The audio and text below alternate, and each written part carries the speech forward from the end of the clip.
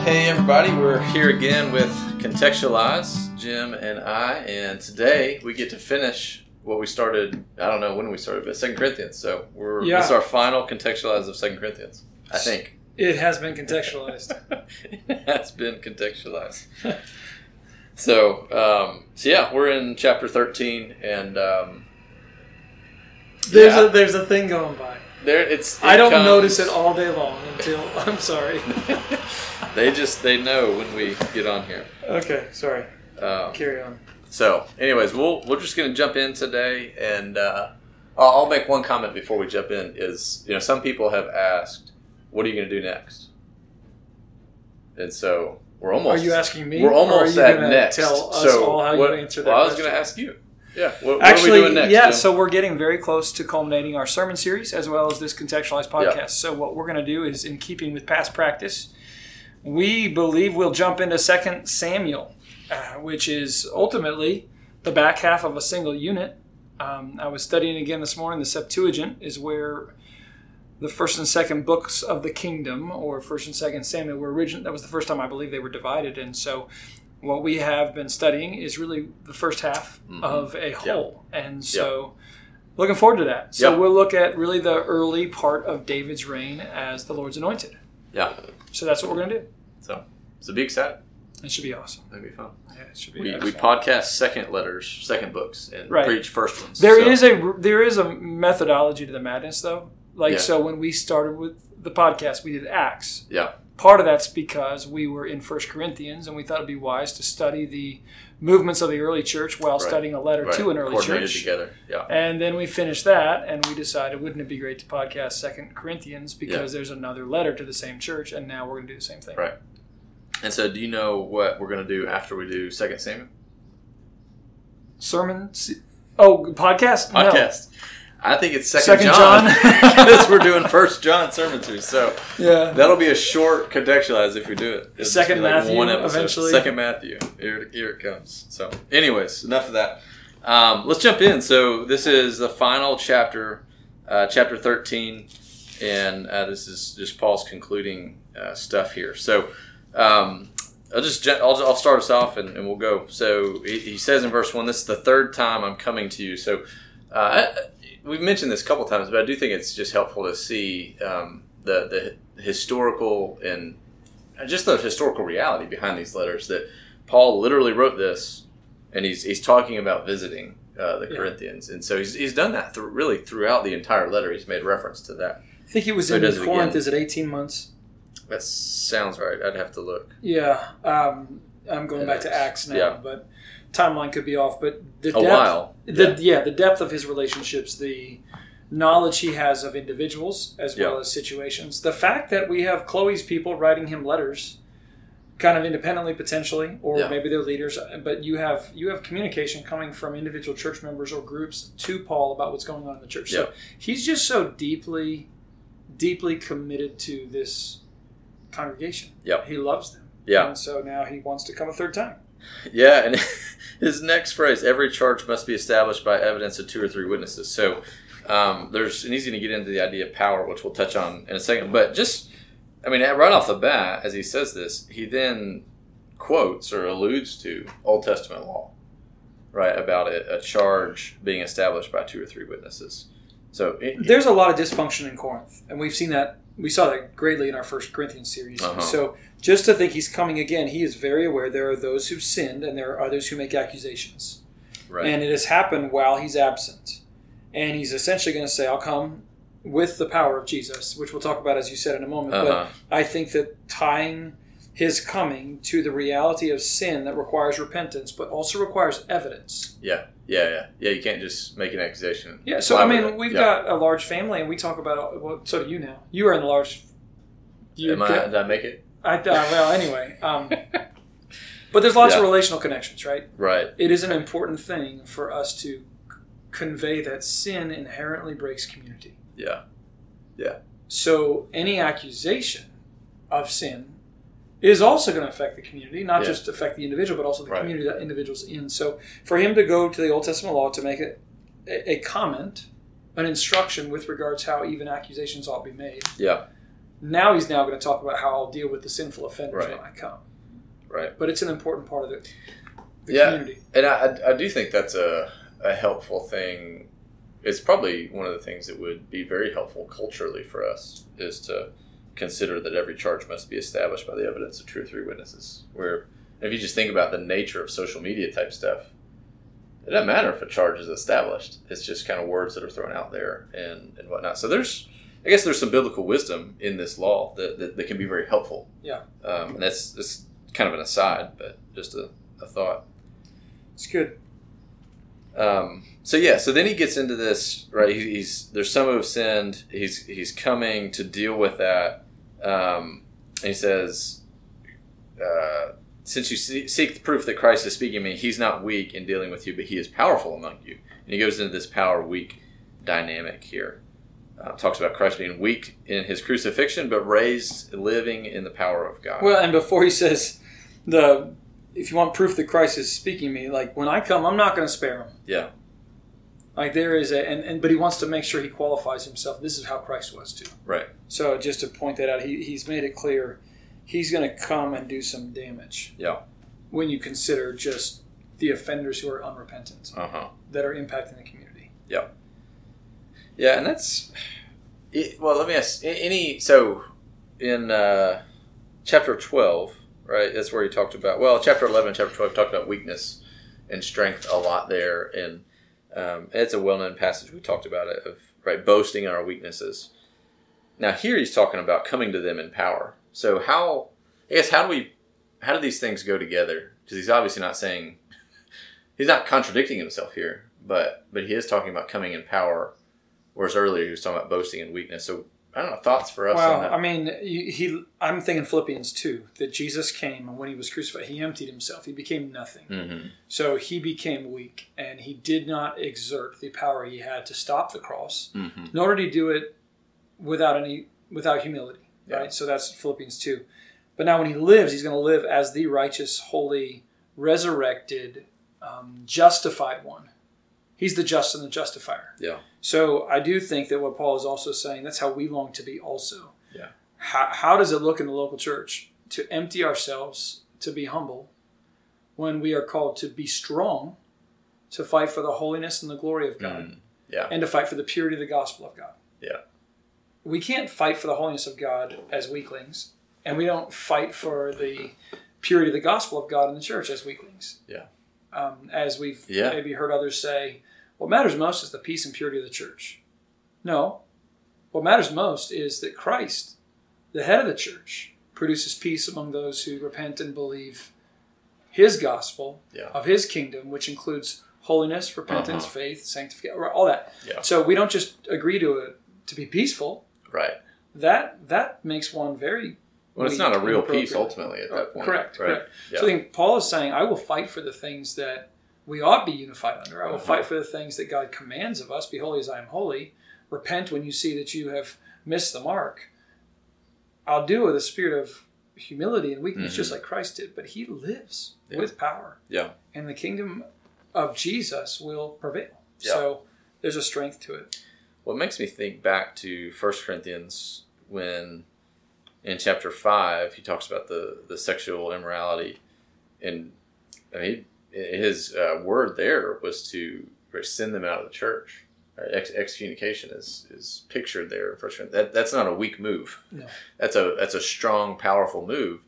And then in chapter 6, he talks about some of them going before the courts of men rather than being able to settle the matters in-house.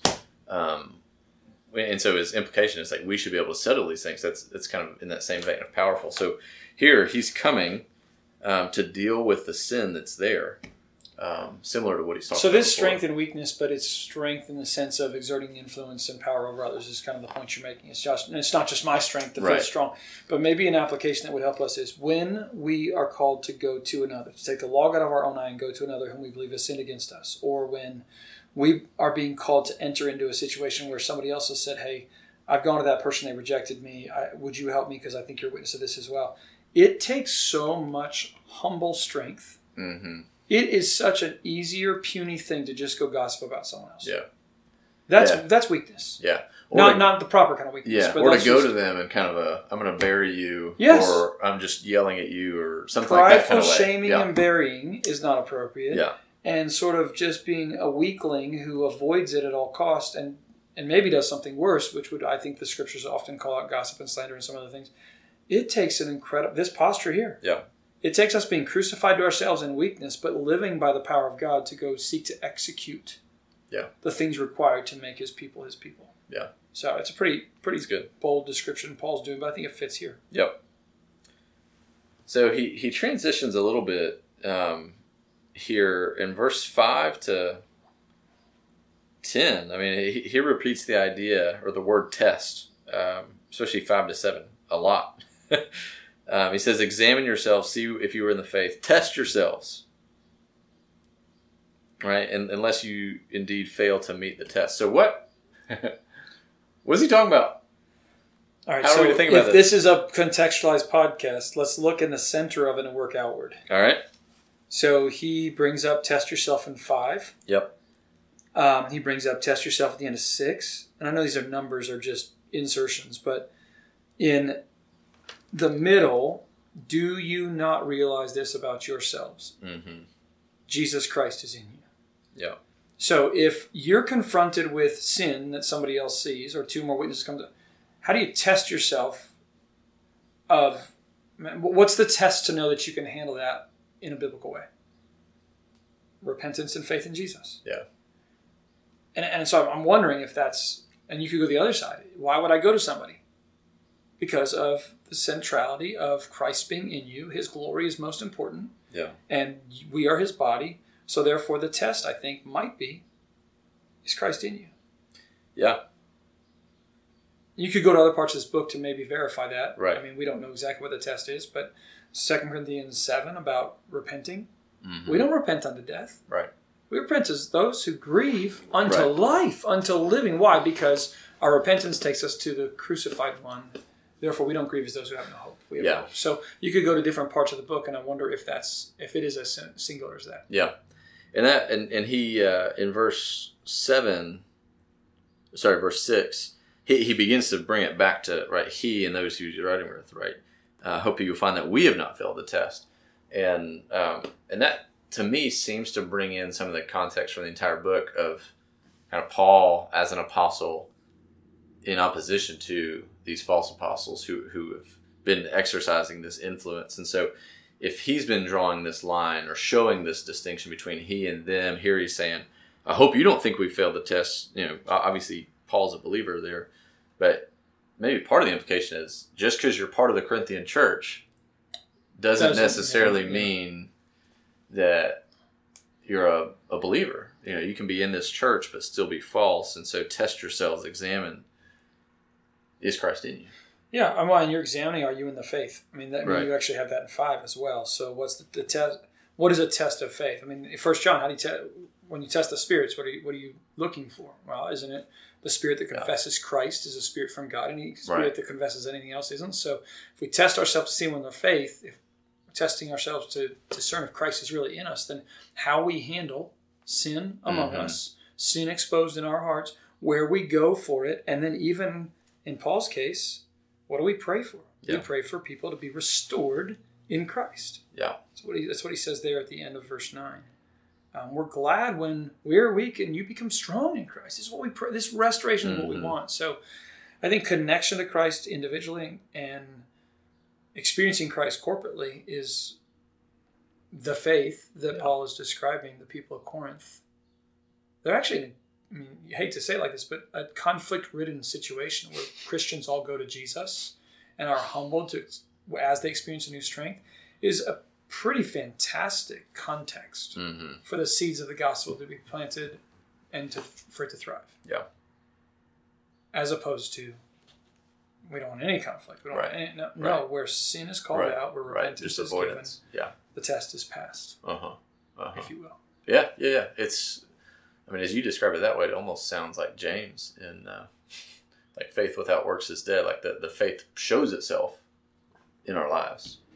It evidences itself. Amen. So, he finishes this off before his greetings. Verse 10, I write this while I'm away, and basically so that when I'm with you, I can use the authority God has given me to build you up, not to exercise severe discipline against you. Paul's desire is to build them up, to help them to be positive. Sounds like not quite the right word. But wouldn't this change everything if we knew, and we could trust, I mean, trust is a huge deal, but if we knew those who were very concerned about another, how do you send the undergirding message that I want you to be built up in Jesus? I don't want you to be removed, torn down, dismissed, just corrected, proven wrong. Right. This is an amazing thing that he has all this zeal, and he would say, with all the authority, the severe authority I could use, the severe use of that authority. Yeah. I want you to be built up. Yeah. And then he says in 11, I want you to rejoice. I aim for restoration and comfort. Right. Agree. Live in peace. God will be with you. Wow. Yeah, and it's such a picture of unity. Not just personal maturity, but really corporate maturity.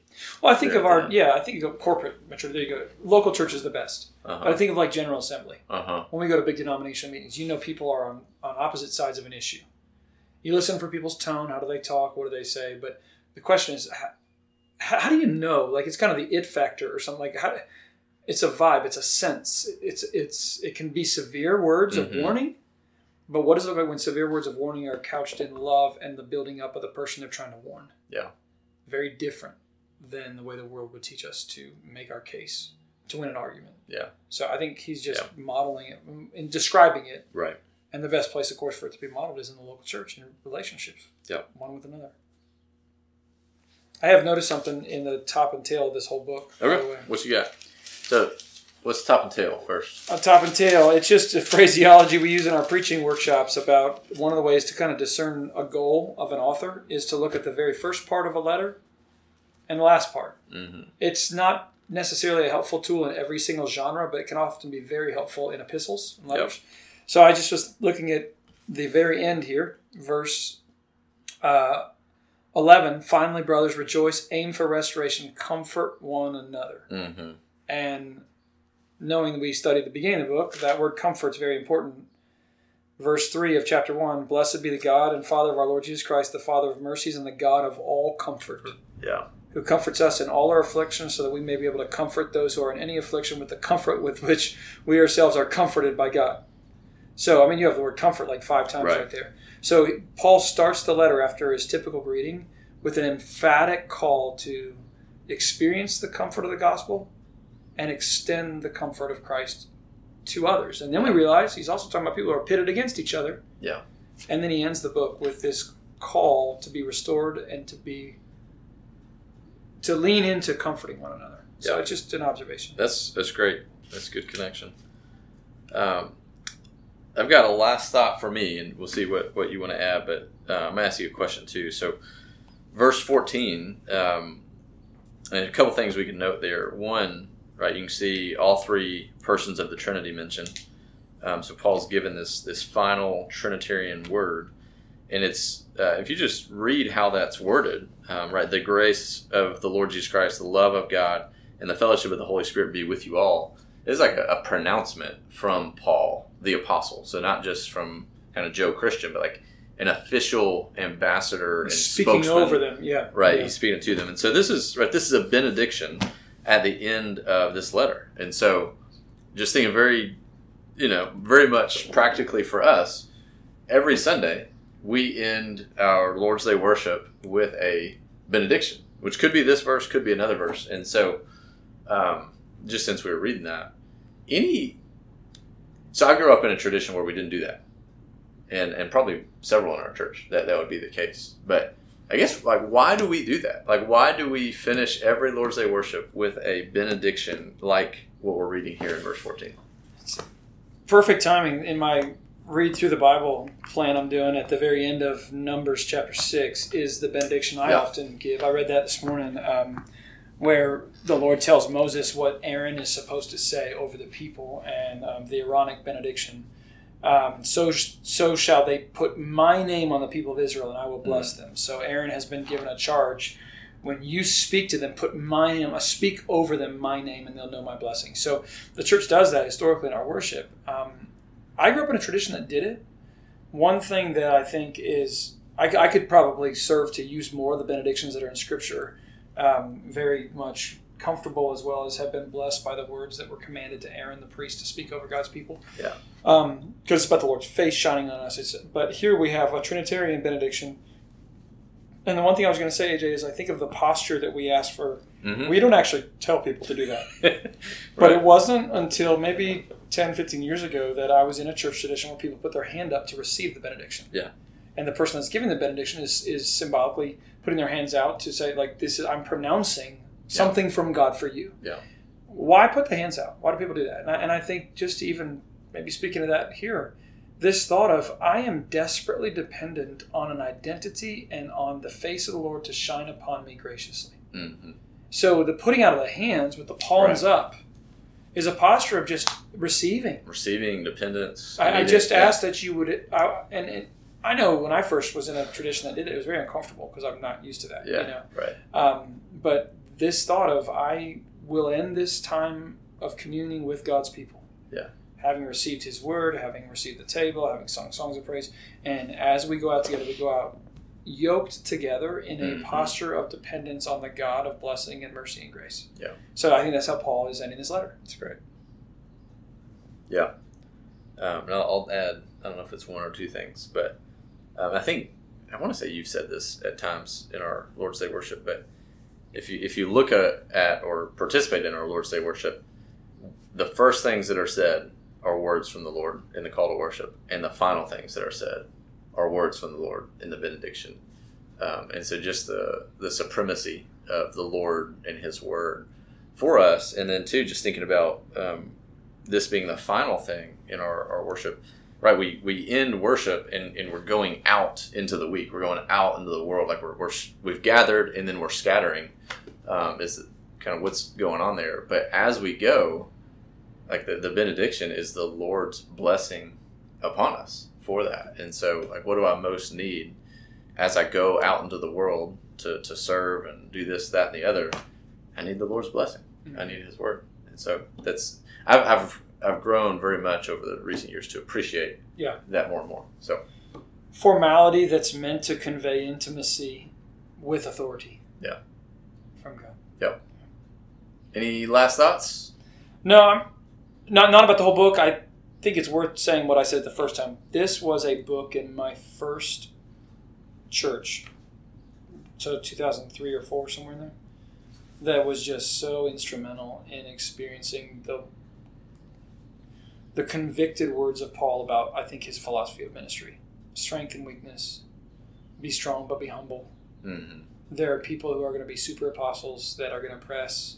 What is it like to lean into Christ and Him crucified? I know that goes back into 1 Corinthians. But the Corinthian letters, I think, are just super appropriate for us in our culture. And the tone of the two letters are very different. Yeah. But this one is indeed as comforting as I think the introduction and conclusion have. Right. Yep, absolutely. Well, until next time. AJ will be Tanner next time, but this isn't a video podcast, so have fun at the beach, man. Happy vacation. It might come through in audio.